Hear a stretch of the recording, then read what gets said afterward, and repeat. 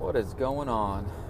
This is another edition of the podcast, The Things That Interest Me. It's a Monday. It's been a couple of weeks since I brought you a podcast. Haven't really had much to say. Haven't really had many things that I've come across that have interested me enough to talk to you. But figured it was time to bring a little bit of my thoughts back to a podcast. Maybe get a little bit of input back from you. Again, I am driving. Right now I'm on I-85. Heading north. Going to be spending a good bit of time in Charlotte. Heading up to Durham. Coming back down to Charlotte again this week. Last week, I was all over the place. I was in Charlotte on Monday, Atlanta on Tuesday. I was in Spartanburg on Wednesday. Thursday, I kind of stayed around the office. And then Friday, I played in a golf tournament. And for the first time ever, I won a long drive contest in a golf tournament. So that was kind of neat. I've never done that before. I also had never been placed on a team before. It was captain's choice. So you take the best of each of the four partners that are playing, the best shot off the tee, and then they all play from that spot, and then the best shot of those four on the approach shot, and then the best shot of those approach shots gets played next, and hopefully you're putting for birdie. And we had quite a few birdie putts last week. I mean, probably, I'd say 10, maybe 9, 10 holes we were putting for birdie and came up short. We made 3 putts, man. It was terrible. In fact, those were the only 3 putts, and I didn't make a single one of those 3 putts. Those were the only 3 shots that we took that weren't mine. And I am not by any means a great golfer. I haven't even played in a year. And I played pretty good for me, and I played better than I expected. And I guess if it would have been nothing but me playing and it was stroke play, I probably would have shot about an 81 or so, 82 at worst, I guess. Which I would have been, going into it. I thought, man, if I can play bogey golf, maybe come in around 90, I'd be happy. I was definitely prepared to shoot 100 by myself. But I was counting on the fact that I wasn't going to be the best golfer in my group. Maybe the second or third best golfer in my group. And I'd have someone else that could kind of lean on, take some of the pressure off. At least one person in the group, maybe even when it was the worst golfer, who knows, that could make a few putts. And we come out there, 3-4 under par, something like that. Finish in the middle of the pack, or maybe even down towards the bottom at 3 or 4 under. But I definitely didn't anticipate taking, 80 or taking 76 out of our 79 strokes coming from me, and wind up finishing 7 over par, 79. Finished tied for last, but look, it is what it is. It was not a competitive tournament. It was very casual. So I was happy to get out there, get out in the sun, swing some clubs around, and I was, really pleased at how I played. Went pretty conservative off the tee for the most part. Hit a lot of 3-woods, a lot of 5-woods off the tee, a couple of 4-irons, just because I was going last, and if no one else put one out there in the fairway, I felt compelled to at least get something out there, 200 yards down the fairway. And then on the last hole that we played, which was actually hole number 2, that was the long drive hole, and it was an uphill par 5. It's only about 440 yards or so as a par 5, but it was straight uphill, so that added a good 50 yards of distance to the hole. And I hit one, had to have been at least 280, maybe 285 or so, and I bested the person who was previously the holder of the longest drive by about 4 or 5 yards or so. So it was actually the last tee shot on that hole of the tournament, because we were the last group to play that hole, and I was the last person to tee off. So, man, I guess that stinks for the guy who had it before me. But apparently, the same thing happened to me on one of the closest to the holes, where we were the first group to play a par 3 that had a closest to the hole on it. And I put a pretty nice shot up there. It was like 7-8 feet away. And I was told that it stood until the final group that came through and played that hole. And a guy put one bounce, hit the pin, bounced away, and then rolled back towards the pin, and he ended up getting it like 1.5 feet away. He was in the final group that played that hole. So otherwise, I could have come away with a closest to the pin and a long drive. That would really have been a first. I have won on 2 occasions. I've won a closest to the pin. I think one time on the closest to the pin, I won an umbrella. So that was a nice little prize. And another time I won a closest to the pin, I won a $20 gift certificate to the local Ruby Tuesday, which I think I then re-gifted to somebody else later on down the road. So those were my 2 closest to the hole prizes that I've won before. I was telling a buddy, Will Mahoney, about my long drive and this and that, and he mentioned, oh yeah, at that same course, his father won a closest to the pin. And I was thinking, oh, okay, cool. He won maybe he got a really good prize. Maybe he won a new wedge or something like that. No, he won a car. Yeah, he won a convertible. So I'm playing in the wrong golf tournaments, apparently. So if any of you guys want to invite me to a really nice golf tournament, pay my buy-in, and let me just kind of cross my fingers and slap an 8-iron up onto a green somewhere, I am definitely your guy. I'm down. So please invite me to golf tournaments and pay for my entry. Please, that would be great. So I guess we'll just kind of head right on into the meat of the podcast. Sit back and enjoy. All right, so as I said, I am heading north on 85, and pretty typical for me as soon as I cross into the state of North Carolina, there's a rest stop. I guess it's between exit 1 and exit 2 on 85 heading north. Pretty typical for me to stop at this rest stop. By this point, I usually have maybe a cup or 2 of coffee in me, a couple of gulps of water down as well, and that's usually my first restroom stop of the day. So I pull in, everything's normal, but when I walked inside the rest area, it's about as far away from normal as can be. Now, there typically is some strange things that occur in rest stop bathrooms. I tend to wear blinders when I go in and don't pay any attention to what's going on. I'm in there to do my business. I get in, get out, get back on the road. It's not strange to hear some weird sounds coming from bathroom stalls anytime you're at a public restroom, but this one was a little bit different. There was a man in there today who was just absolutely just crying his eyes out. He was in a stall, couldn't see him, don't know who he was, don't know anything about what happened.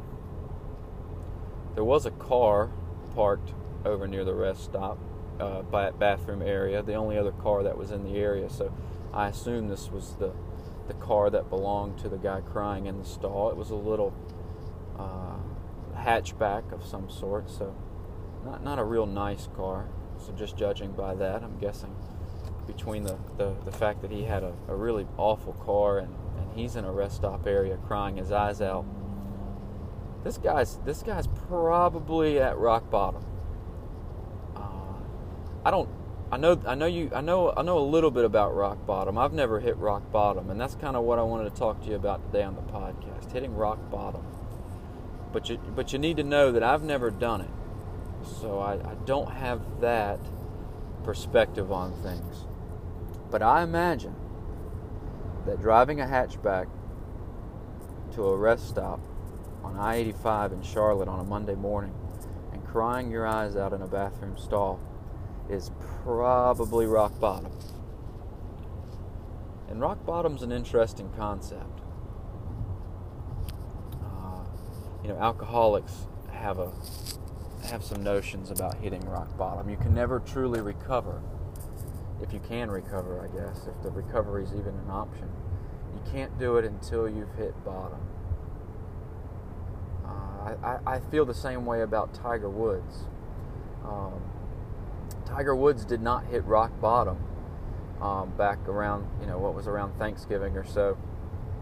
Or maybe it was a little earlier than Thanksgiving, but back in about 2008, 2009, whenever that was, when he was at the peak, almost the pinnacle of his career, and his wife figures out that he had been cheating on her with dozens of women, and she decides to take reportedly takes a 7-iron to his back glass on his car as he's trying to get out of the way, driving out of the situation, and he ends up running his car into a tree or something like that. And of course, since that point, he's never won a major. He's been hit with many injuries as well. So a couple of different rounds of, is Tiger back? Is he coming back? Oh no, he had he maybe won a couple tournaments, and I think he won a Player of the Year about 5 years ago, maybe 2013, 14, somewhere in there. He had come back from injury, won a couple of tournaments, had a good season, won Player of the Year. I think he even led on the money list that year. And then he gets injured again, and is kind of back to playing in that rankings of about 300, 400, 500 or so. Playing just a few tournaments, trying to make a comeback. Has his injury reoccurs, or he's just not fully healed, and back surgeries are a tough thing, and he's had quite a few of them. But he still didn't hit rock bottom. He didn't actually hit rock bottom, I don't think, until last summer, when he was arrested for a DUI. He was found sleeping in a parked car in the middle of the street in the middle of the night, and he was high off of sleeping medication, and he was drunk. And terrible mugshot photo of him, not looking like Tiger Woods, hero, champion golfer, perhaps the greatest golfer of all time, probably the greatest athlete golfer of all time. He's certainly not number one in terms of majors won. That goes to Jack Nicklaus. But I don't think anybody had ever won that many majors in that short amount of time with that much fanfare, and just how athletic he was and how he won some of those golf tournaments. It was quite unreal. And that mugshot was just not the same image of Tiger Woods that everybody was used to. And it was something a little bit different about it than the time he was busted for the sleeping around on his wife. There was just something about that mugshot photo that screamed, you know what? I think he's hit bottom.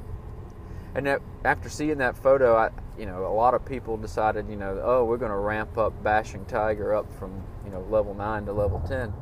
And I was probably at an 8 or a 9 when it came to my disdain or dislike for Tiger Woods. Not so much my dislike for him, but my dislike for the way a lot of fans worship Tiger Woods. And I didn't understand how, not only did they worship him while he was doing great, but they stuck with him and kept, boasting and proclaiming that he was back every single time it looked like he was going to be healthy, and did a little bit in a tournament.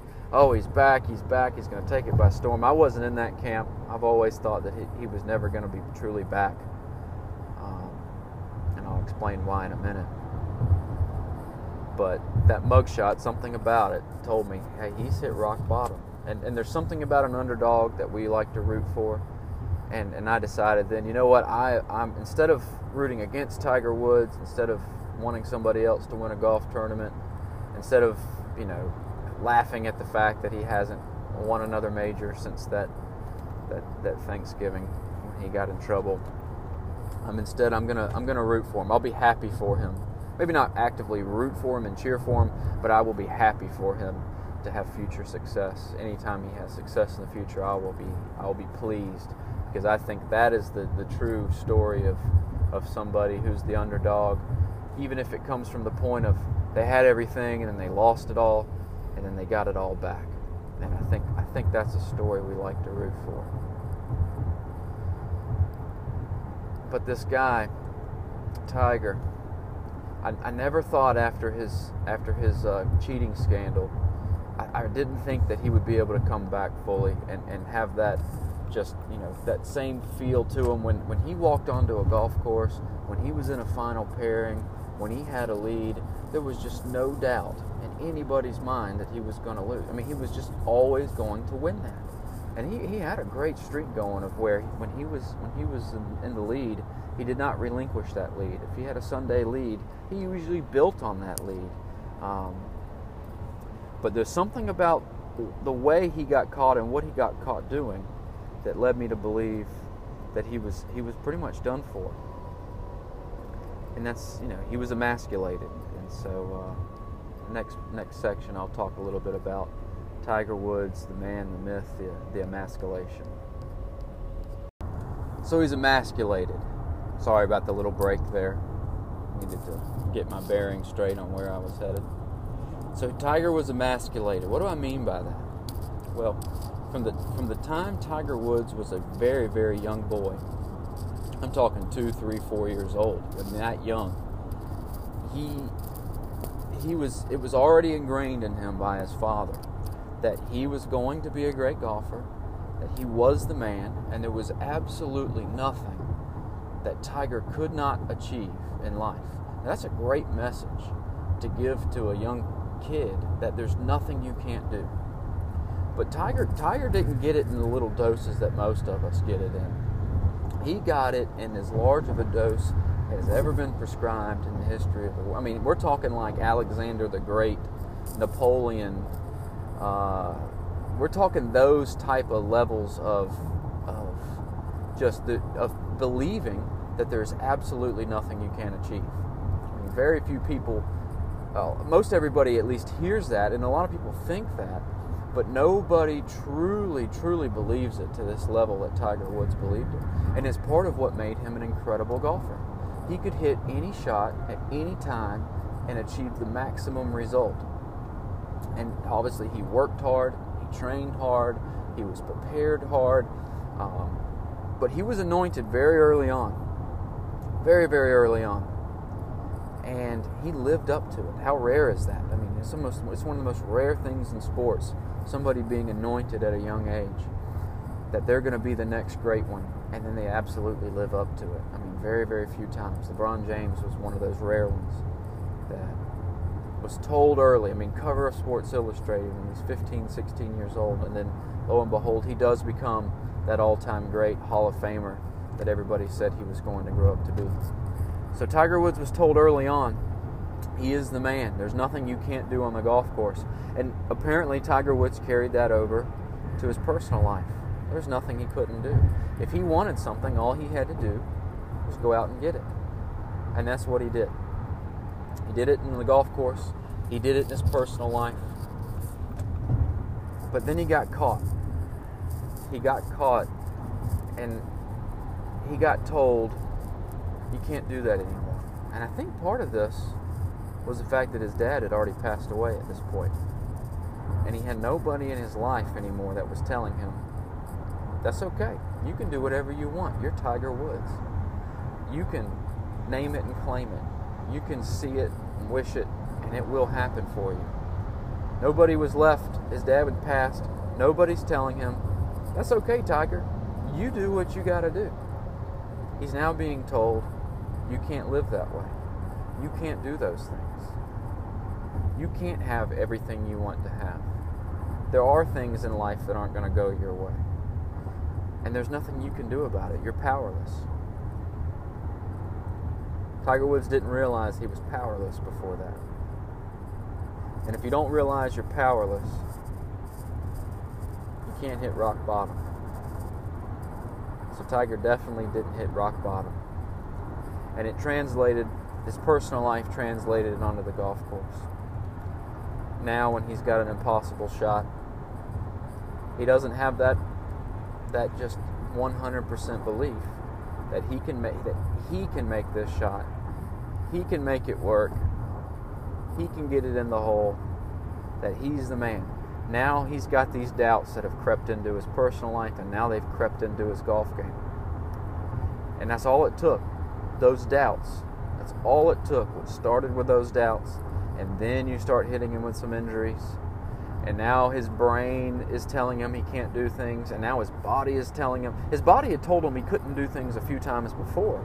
He had had some surgeries. He had had some knee surgeries. He had had some health difficulties that that for most golfers, it would cause their career to go ahead and head on a downward trajectory, and they'd never come out of it. But that happened to Tiger a few times, and he would change his swing. He would make adjustments. He would get back at it, and then he'd be back on top of the game again. But this time was different, because now when his body was failing him, his brain wasn't there, his ego wasn't there to tell him he could do it anyway. And he spent 7 years this way, in this cycle of injury, recovery, and then he just couldn't put it all together on the golf course. One season he kind of did, but then he was hurt again, and he never hit rock bottom. But he finally did with that DUI, sleeping medication, DUI, terrible mugshot. That's what finally did it for him. He finally hit bottom.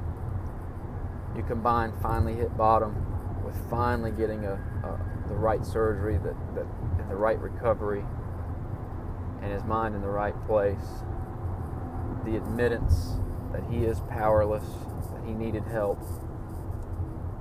I think that's the real reason why his golf game has come back this season to a point where he is, he's not the best golfer out there. If anyone can truly say they are the best, he's definitely not the best. But he's in the mix. He's in the hunt. He's putting together multiple rounds in a tournament that are putting him in contention. And I think that's some success. Even though he's already had this success in the last few years, a couple of different times since 2008, I think mentally he's in a position where he can take this physical success that he has and put it together with some mental success, and it will continue to translate on the golf course. So I'm rooting for him. But it took hitting rock bottom. And that steers me back to this guy in the bathroom stall who's at rock bottom today. What is it? What is he bottoming out from? What has happened in this guy's life to put him where he's at today? I have no idea. I mean, it could be something, a marriage, a family member, maybe somebody's passed, maybe he's got a medical problem, maybe he's got an addiction problem, maybe he's lost his job. I don't know. I have no idea.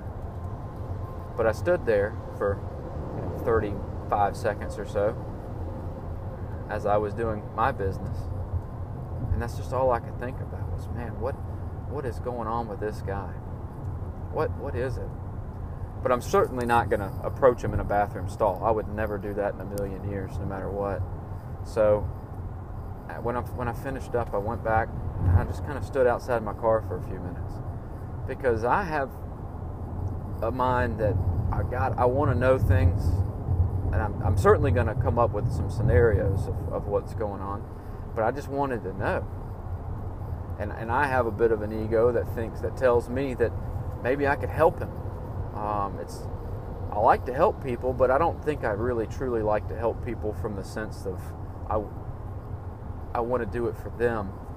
I think I kind of have that feeling of I want to do it for me. It is a selfish type of mentality that makes me want to help people. I don't know if I truly 100% want other people to be in a better condition. I want myself. I definitely want me to feel better, and I know I feel better after I help people. And I have a bit of an ego that makes me think that I can help you. I can help your problems. I can make things better for you. So I stood around for 5 or 10 minutes, just waiting for this guy to come out, and then he didn't. So then I sat in my car for a few minutes, and then he didn't. And I was taking note of the people who were going into the bathroom, and then taking note of who was coming out, and making sure it was these same cars. No one ever came back to this hatchback. I was also paying attention to the people's faces as they came out to see if they gave any kind of reaction as to, hey man, that was strange, what was going on in there? And a couple people did. Saw one guy kind of snickering as he kind of walked out, and I saw one guy really scratching his head. Saw him go through those same feelings that I went through of standing around wondering, hey, should I talk to this guy? I should probably go in there and help him, but I mean, I definitely can't open up a bathroom stall. I can't do anything for him while he's in the stall. It's just that same feeling of, I'll wait for him to come out, and this guy was less patient than I was. He didn't wait more than about 20 seconds or so before he said, screw it, I got places to be. But I bet you I waited over almost 30 minutes. 30 minutes of waiting outside of a bathroom for a guy to come out that never did. So, I really don't know what to think about it. Is he in a position where it's kind of like a wounded animal, I guess. When the animal's wounded, don't ever walk up on a wounded animal, because all they're going to do is lash out. They're not in a position where they can be helped. They're in a position where anything that comes towards them is now a danger. They're going to lash out at it. And the people are the same way. So when you're in that middle of hitting that bottom, you can't be approached right then. You're not in the right mindset to be approached. You've got to come out of that first, and then have that realization of where you currently are. And I don't know. I imagine for some people that can happen quickly. It can happen within minutes or within hours. Maybe for some people it takes weeks or months, or maybe even years. But I do know if you're crying in a bathroom stall, there's no help for you at that exact moment in time, and that's pretty scary. And it'll take that guy some time, and who knows, it could be days, weeks, months, like I said. But eventually, he's going to look back at that point and say, that was it. That was when I was 100% powerless. I was at rock bottom. And maybe I'll turn it around. So, if you're listening out there, guy in a black Suzuki sort of hatchback car, if you were crying in a bathroom stall on I-85 north in North Carolina, about mile marker 1 or so, just as you leave South Carolina and head into North Carolina, at about 8:30 in the morning on a Monday in May 2018, let me know. Really, I mean, there's no way I can help you at this point, but I just want to know what happened. I'm really curious about that. So, hopefully it's something I can laugh at. It's funny in a sense. I don't know. Maybe it's something you can look back at later and laugh at. I hope. But man, there's something that happened there. I really hope it wasn't just like a really bad Egg McMuffin or something. I mean, I want this to be something serious. I want this to be, got divorced, dog died, lost my job, ran out of money and ran out of booze all at the same time. That's what I'm kind of rooting for. I don't want it to be, bad breakfast burrito at 7-Eleven and this is it. I'm going to die in this bathroom stall because the pressure is so much. I don't want it to be food related. I want it to be real. But I do want to hear about it. So maybe a few listeners out there can reach out to some people and ask your friends, ask your coworkers if they were crying in a bathroom stall this morning, Monday morning. That would be great, because I'd like to find out who this guy was and what his story was. But other than that, I had a great weekend. After I stop and get some gas, I think I'll kind of talk a little bit about what happened this weekend. So, stick around. I'll be right back.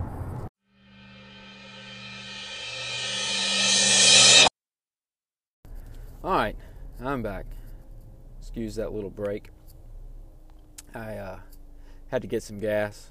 Went into a 7-Eleven. I am driving, as a reminder. All podcasts are done while driving. So, excuse the road noise. Excuse the turn signals, all that garbage. You've heard me say it before. So, pulled into a 7-Eleven. And that reminds me, something I want to talk about at the end of this podcast. A little power rankings of roadside bathrooms, be that fast food restaurants, gas stations, rest stops. Kind of the do's, the don'ts, the ins, the outs. what to look for, what not to look for.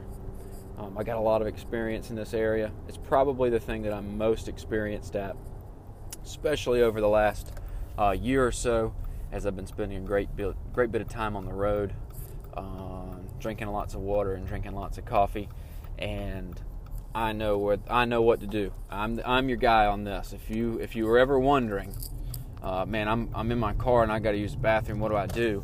I can help you with that. So at the end of this podcast, hopefully I remember and don't accidentally publish it before I add this segment. But I'm going to give you a little bit of ins and outs on the old bathroom break as it pertains to driving down the road.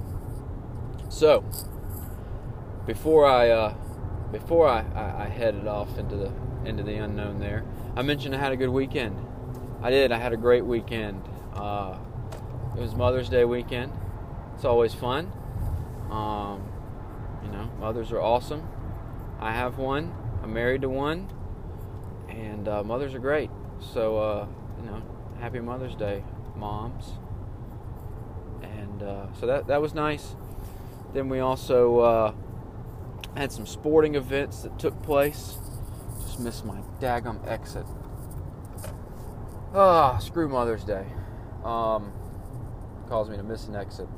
Anyway, had a good weekend sports-wise. Clemson baseball took 2 out of 3 from the Austin Peay Governors. Austin Peay is kind of interesting. How many universities out there are named after a governor? I don't know. But then their mascot's the governor, the governors. Austin Peay was only one person. He was only one governor, but they pluralized it. It happens. I think a lot of schools pluralize their mascot. Some don't, but they could have just been called the Austin Peay Governor, but instead they chose governors. I'm not going to begrudge them of that. I think that probably sounds better, rolls off the tongue a little bit better. But took 2 out of 3 from them, and it kind of culminated in a walk-off home run on Senior Day for Grayson Bird, son of former Major League pitcher Paul Bird. Grayson Bird's kind of a bit of a journeyman at this point in Clemson baseball. He's played about every position, trying to find a spot in the lineup. He's been kind of inconsistent over his career, but this is his best year. I think he's got about 10 home runs, so not really as much of a defensive liability as he had been in the past, but I think he's been somewhat solid for the most part. So they kind of had to end up moving him out to the outfield. Second base and third base really didn't work so well for him. Eventually kind of been bounced around a little bit out towards left field some as well. So big weekend there as Clemson probably secures a regional.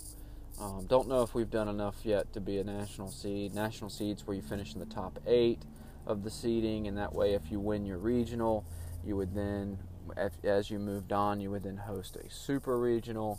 Hosting a super regional is extremely important.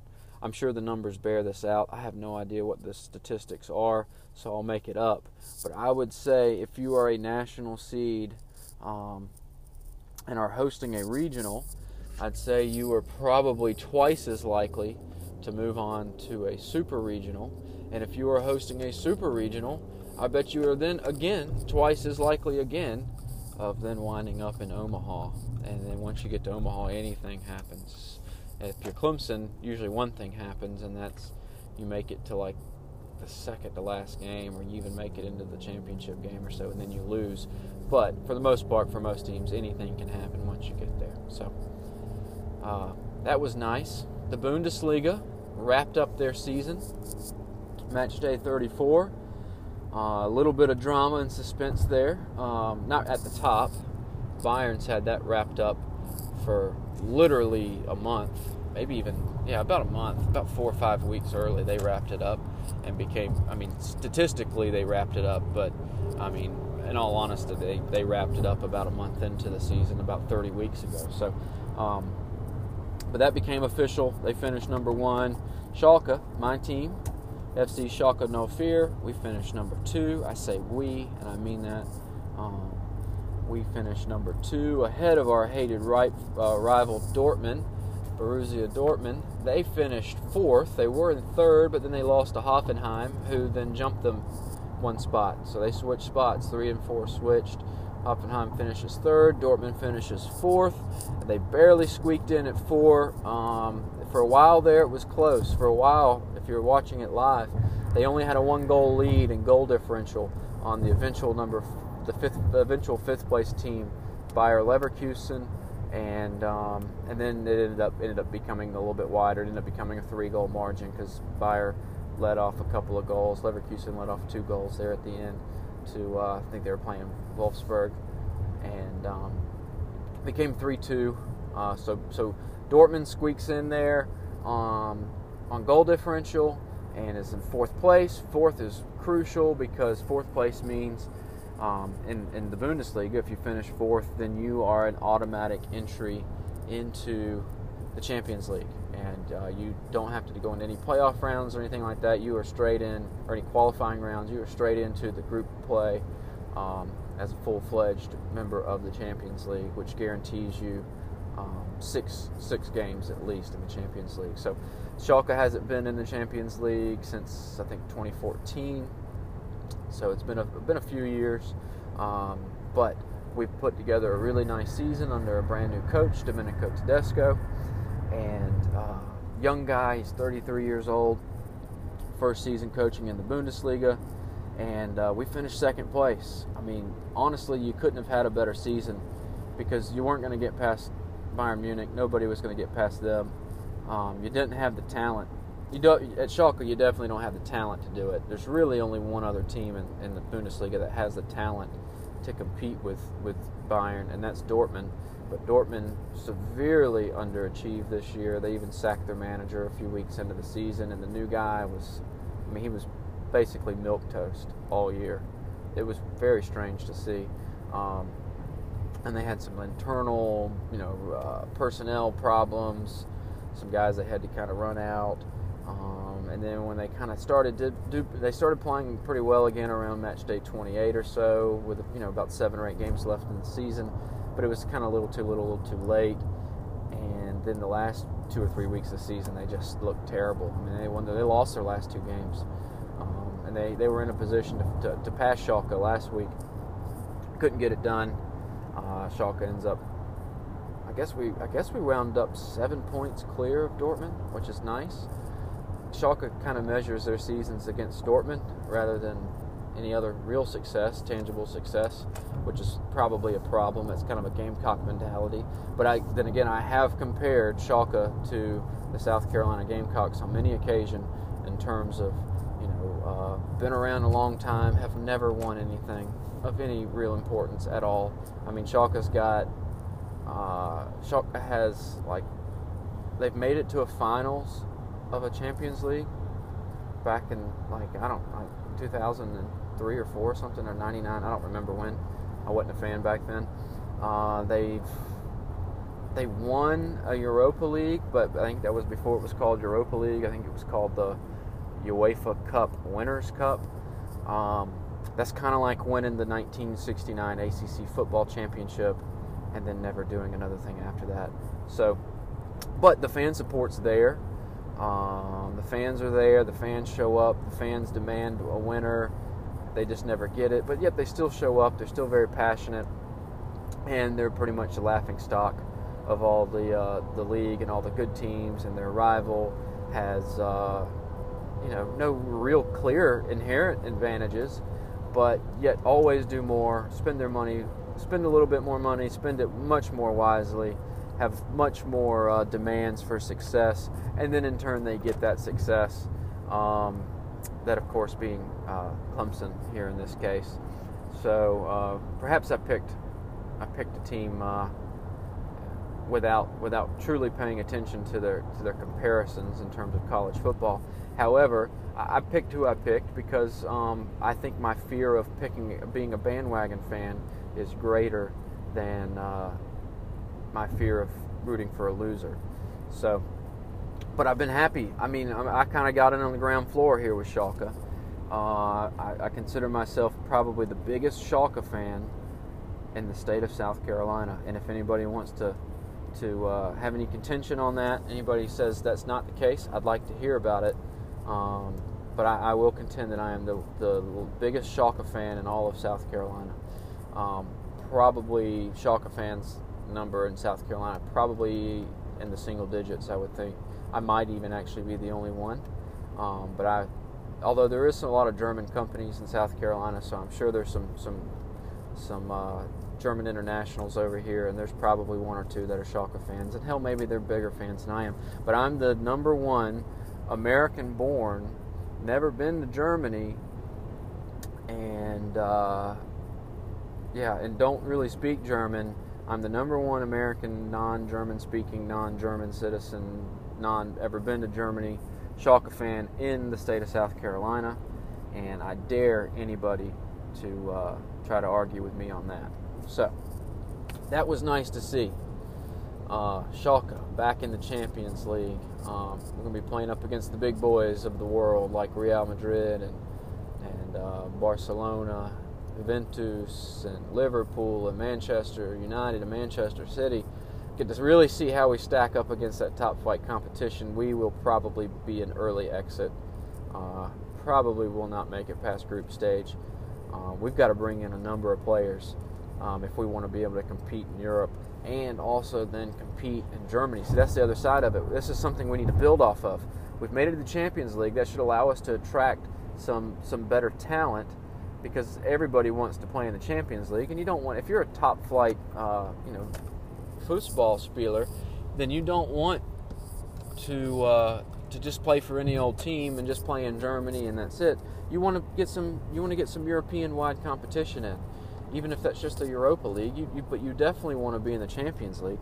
So this can help Schalke attract some better talent, and that's critical because now we're going to be playing extra games. We're going to be playing midweek games for at least 6 weeks during the early part of the season. And in order to be able to compete in not just the Champions League, but also in your home league, in the Bundesliga, we need depth. Otherwise, our guys are going to be wore out, tired, and not able to compete in the Bundesliga. And then we'll get knocked out of both competitions. We won't be able to compete in Europe, and then we won't qualify for Europe the next season. So, very critical we get some extra signees in here. We've already got a couple coming in. I'm really excited about Mark Uth. Mark Uth is a striker for Hoffenheim. That's one of the other teams in Germany. He finished second this year, or tied for second, I think, in goals scored in the Bundesliga. I think he had 15 goals. Robert Lewandowski blew everybody away. He had 29. And took Player of the Year again, Striker of the Year, and all that. He's incredible. But Mark Uth joining Schalke next year, that's a position we desperately needed, was just a top flight striker who's got a nose for the back of the net. We really needed that. We need some more midfield depth. That's a little scary right now. Hopefully we go out and get a couple of guys to fill up some midfield depth. And on the back line, we're already thin there. We've already signed one guy, Salif Sané, who's kind of like a little Naldo clone. Naldo is our 6'6" Brazilian who's 35 years old, playing center back. And now we've got Salif Sané, who has been around for a little while. He's not too old, though. He's like 28, and he's tall. He's like 6'4", 6'5". Apparently he can play a little defensive midfield. I hope that's not what we do with him. I hope we have him back there in center back, and then we have like the two tallest guys in Bundesliga back there with each other that are both awesome in set pieces as well, getting their head on the ball, putting it in the net. Really got a lot to look forward to there. You can't take the top off of our defense. Last year, with an old coach, Marcus Feinzel, we were the worst team in the Bundesliga on set pieces offensively, and almost the worst team against set pieces in the Bundesliga. And this year, it was the exact opposite. We were the number one team on set pieces this year. We had more goals scored on set pieces, and it was a runaway than any other team. And then, conversely, defending set pieces, penalties, and corners, we were the number one team in defense. I think we only allowed one set-piece goal all year, and it was at like the very end of the season, and it was a stupid play on the goalkeeper who kind of just let a ball just bounce through instead of going out and attacking it. So really a lot of good things to look forward to from Schalke. So I'm looking forward to that. And without further ado, I'll bring you my bathroom report. All right, so bathrooms, roadside bathrooms for the traveler. There's just one real important notion that you need to grasp here, and that is this. This is my motto for roadside bathrooms: get in quick, get out quiet. Those are the two most important things. What you don't want to do is, one, pull in and then have to wait around or look or seek it out or have to wait in line and get glaring, people glaring at you and glancing at you and saying, oh, hey, this guy didn't buy anything. Hey, this guy, he's clearly just here off the road to use the bathroom. I don't know why that scares me, but it does. And then two, get out quietly. So when you're done, you can get in your car, get back on the road. You didn't take up a lot of time. You get in, get out, do your business, go about your day. So there's three things here at play, and then there's a wild card. Okay, number one, rest stops, government-funded rest stops. Who knew?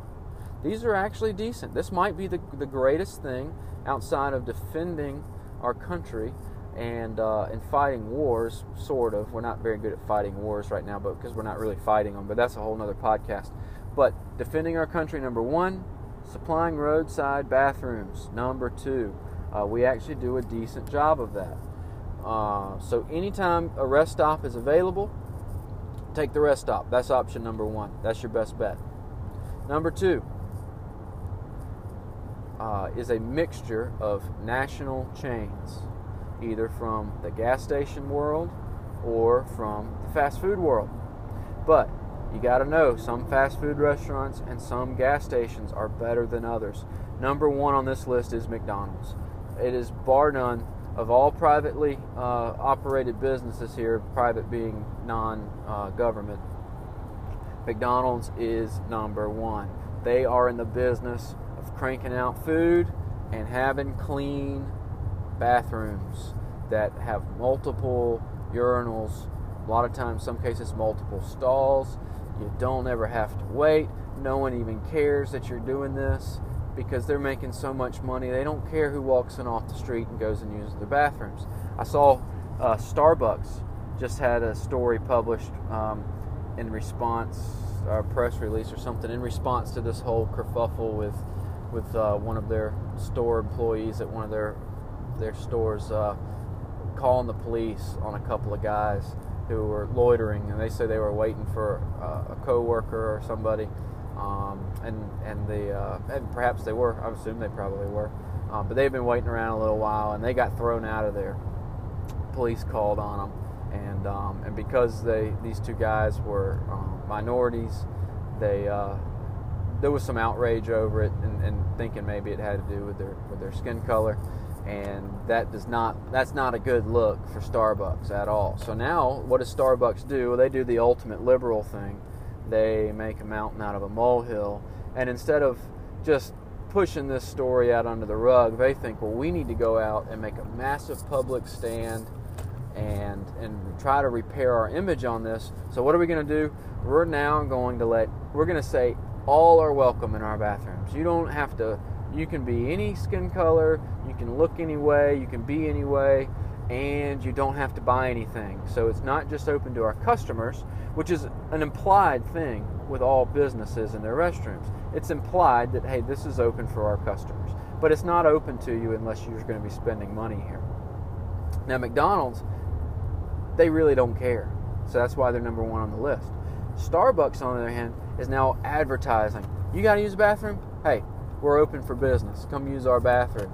And what this is going to do, I know this sounds like the slippery slope argument, but slippery slopes are a real thing. This is now going to be home to every bum in every inner city. They're going to now be flooding their Starbucks, and no one's going to be able to tell them, hey, you can't do this. You can't spend 45 minutes in our bathroom, because now if Starbucks says, hey, you can't do that, now Starbucks is racist.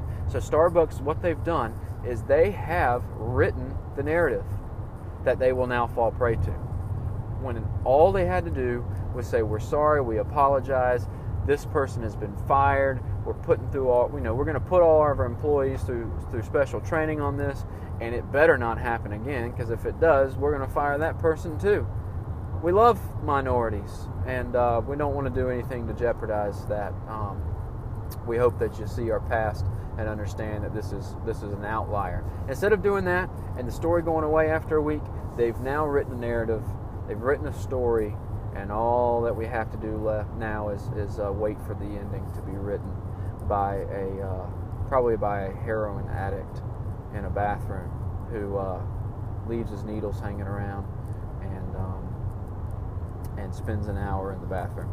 So look forward to that in the near future. So McDonald's, number one on the list, and then under them you've got your Wendy's and your Bojangles and your Burger Kings and Hardee's, KFC's, places like that.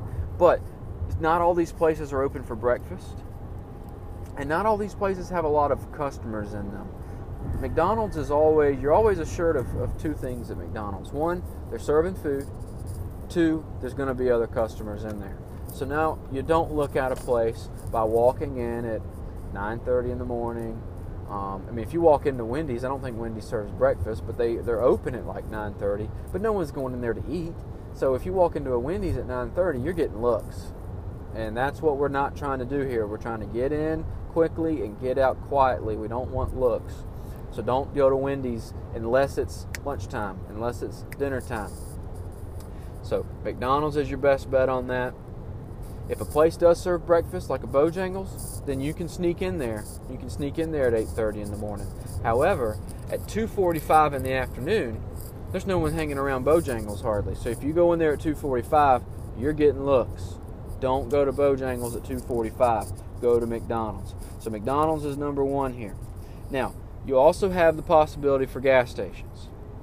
Gas stations are a little more unique here, and it's a little bit more nuanced here with gas stations. So you got to pay attention here. Number one, do not go to a non-branded, non-chain gas station to use the restroom. Just take my word for it. Don't do it. Unless you personally know the owner, don't do it. So you go to a national chain or you go to a huge, massive chain. So we're talking 7-Elevens. We're talking Quick Trips. There's a couple others out there that are probably more regionalized. In the upstate of South Carolina, we have Spinks. When you go to one of these type of places, you're assured of a few things. You're assured of that they have clean restrooms. That's nice. It's not always the most important aspect of it, but it's nice that you know they're going to be clean. Number two, there's going to be multiple stalls and urinals in there. Because these are larger, they're branded. They have company policies that make sure they keep these up and keep these nice. So you know when you go into one, there's going to be a bathroom. It's going to be available. You can go in there. It's going to be clean, and you can leave. And it's also important that you go to one of these because they don't typically have a store owner present. They don't have that manager, that upper level manager, gas station manager, or they don't have that independent owner operator present who's got the balls, who's got the courage, and who has the means to say, hey, you're not buying anything, you're not going in my bathroom.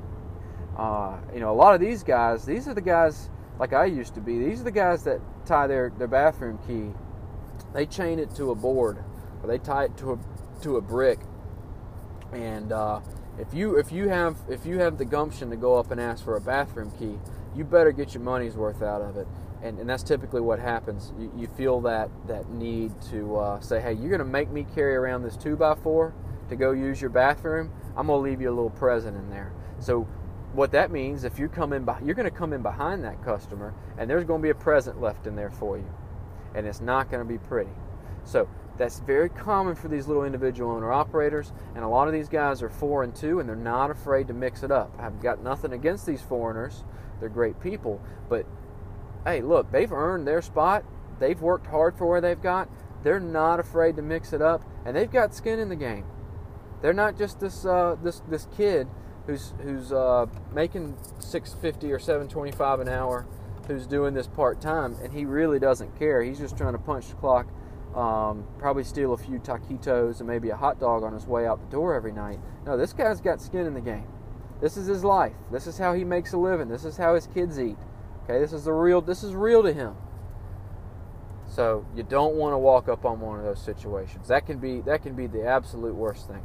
So to kind of summarize here, rest stops number 1. Number 2, we got McDonald's and some of and then under that some of these lesser known chains.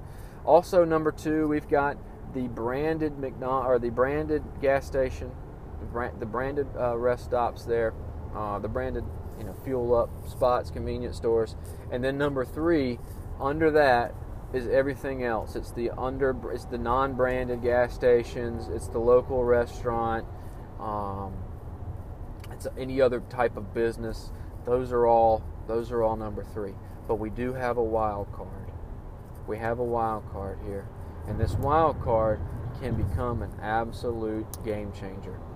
So there's one problem with each of these 3 levels here, with the government rest area, with McDonald's, with Quick Trip, and even with your small Indian-owned, independent, owner-operated convenience store. Here's the problem. No matter how clean it is, if you've got to go number 2, if you're walking into a poop situation, it has to be clean and it has to be private. Otherwise, chances are you're going to be bunking with a guy next to you who's going to have himself a real problem. And you're going to have to sit there and suffer through his issues while you're going through your own. And that is unacceptable to me. This is the 21st century. We are not animals anymore. We should be able to poop in private. And that's why I like to poop in the private of my own home. I don't like to go out in the public to do this. But there are situations where it's completely unavoidable and you have to do it. And here is the secret answer. Hotel lobbies. Nice hotels, not the Motel 6, not the $29.99 any day inn. Decent hotels, your Hilton Garden Inns, even your Hampton Inns for the most part. Any hotel that you would feel comfortable staying in. Now, we're not talking about the Ritz-Carlton here. It doesn't have... Now, that I wouldn't even try that because they might have eyes on this. But I'm talking about the Wingates by Wyndhams, like I said, the Hilton Garden Inns. Those type of hotels, they have very nice, squeaky clean hotel lobby bathrooms, first floor bathrooms. The customers at these hotels don't use those bathrooms. They have their own bathroom in their room. So that takes that out of the equation. The only other potential people that are going to use these bathrooms are the hotel workers. And what are hotel workers? Hotel workers are not big, gruff, manly, taco 12-pack eating, then head to the bathroom men. They're women. Almost entirely women. So they don't even go to the men's bathroom. The men's bathroom is 100% open and fair game and ADA accessible. It is the most glorious thing in the world. So I recommend, as a wild card, next time you're on the road and you got to do number 2, don't feel bad about showing up to the hotel bathroom. So, let me know how that goes. Let me see if that works out for you. Hopefully my advice on roadside bathrooms, you'll be able to take advantage of that one day. This should be true across the country, nationwide. It's not just true to the Southeast. So have fun, enjoy. Don't forget to share this podcast with a friend. Like it. I'm still waiting on somebody to send me a voice memo. I can play your voice memos on the air if you use the Anchor app. And you can pick this up on Apple Podcasts as well. Don't be afraid to leave a review. I won't read the Apple Podcast reviews because I've never even opened it from Apple Podcasts. But I know it's there. People have told me it's there. And hopefully you enjoyed this one. This was a little longer form, but I got a lot of driving to do today. And I got a lot of driving to do the rest of this week. And even though I said at the last podcast that I may bring you a second episode this week, and then I didn't even do it for 2 whole weeks, I may bring you a second episode this week. So be on the lookout. And after that, Peace.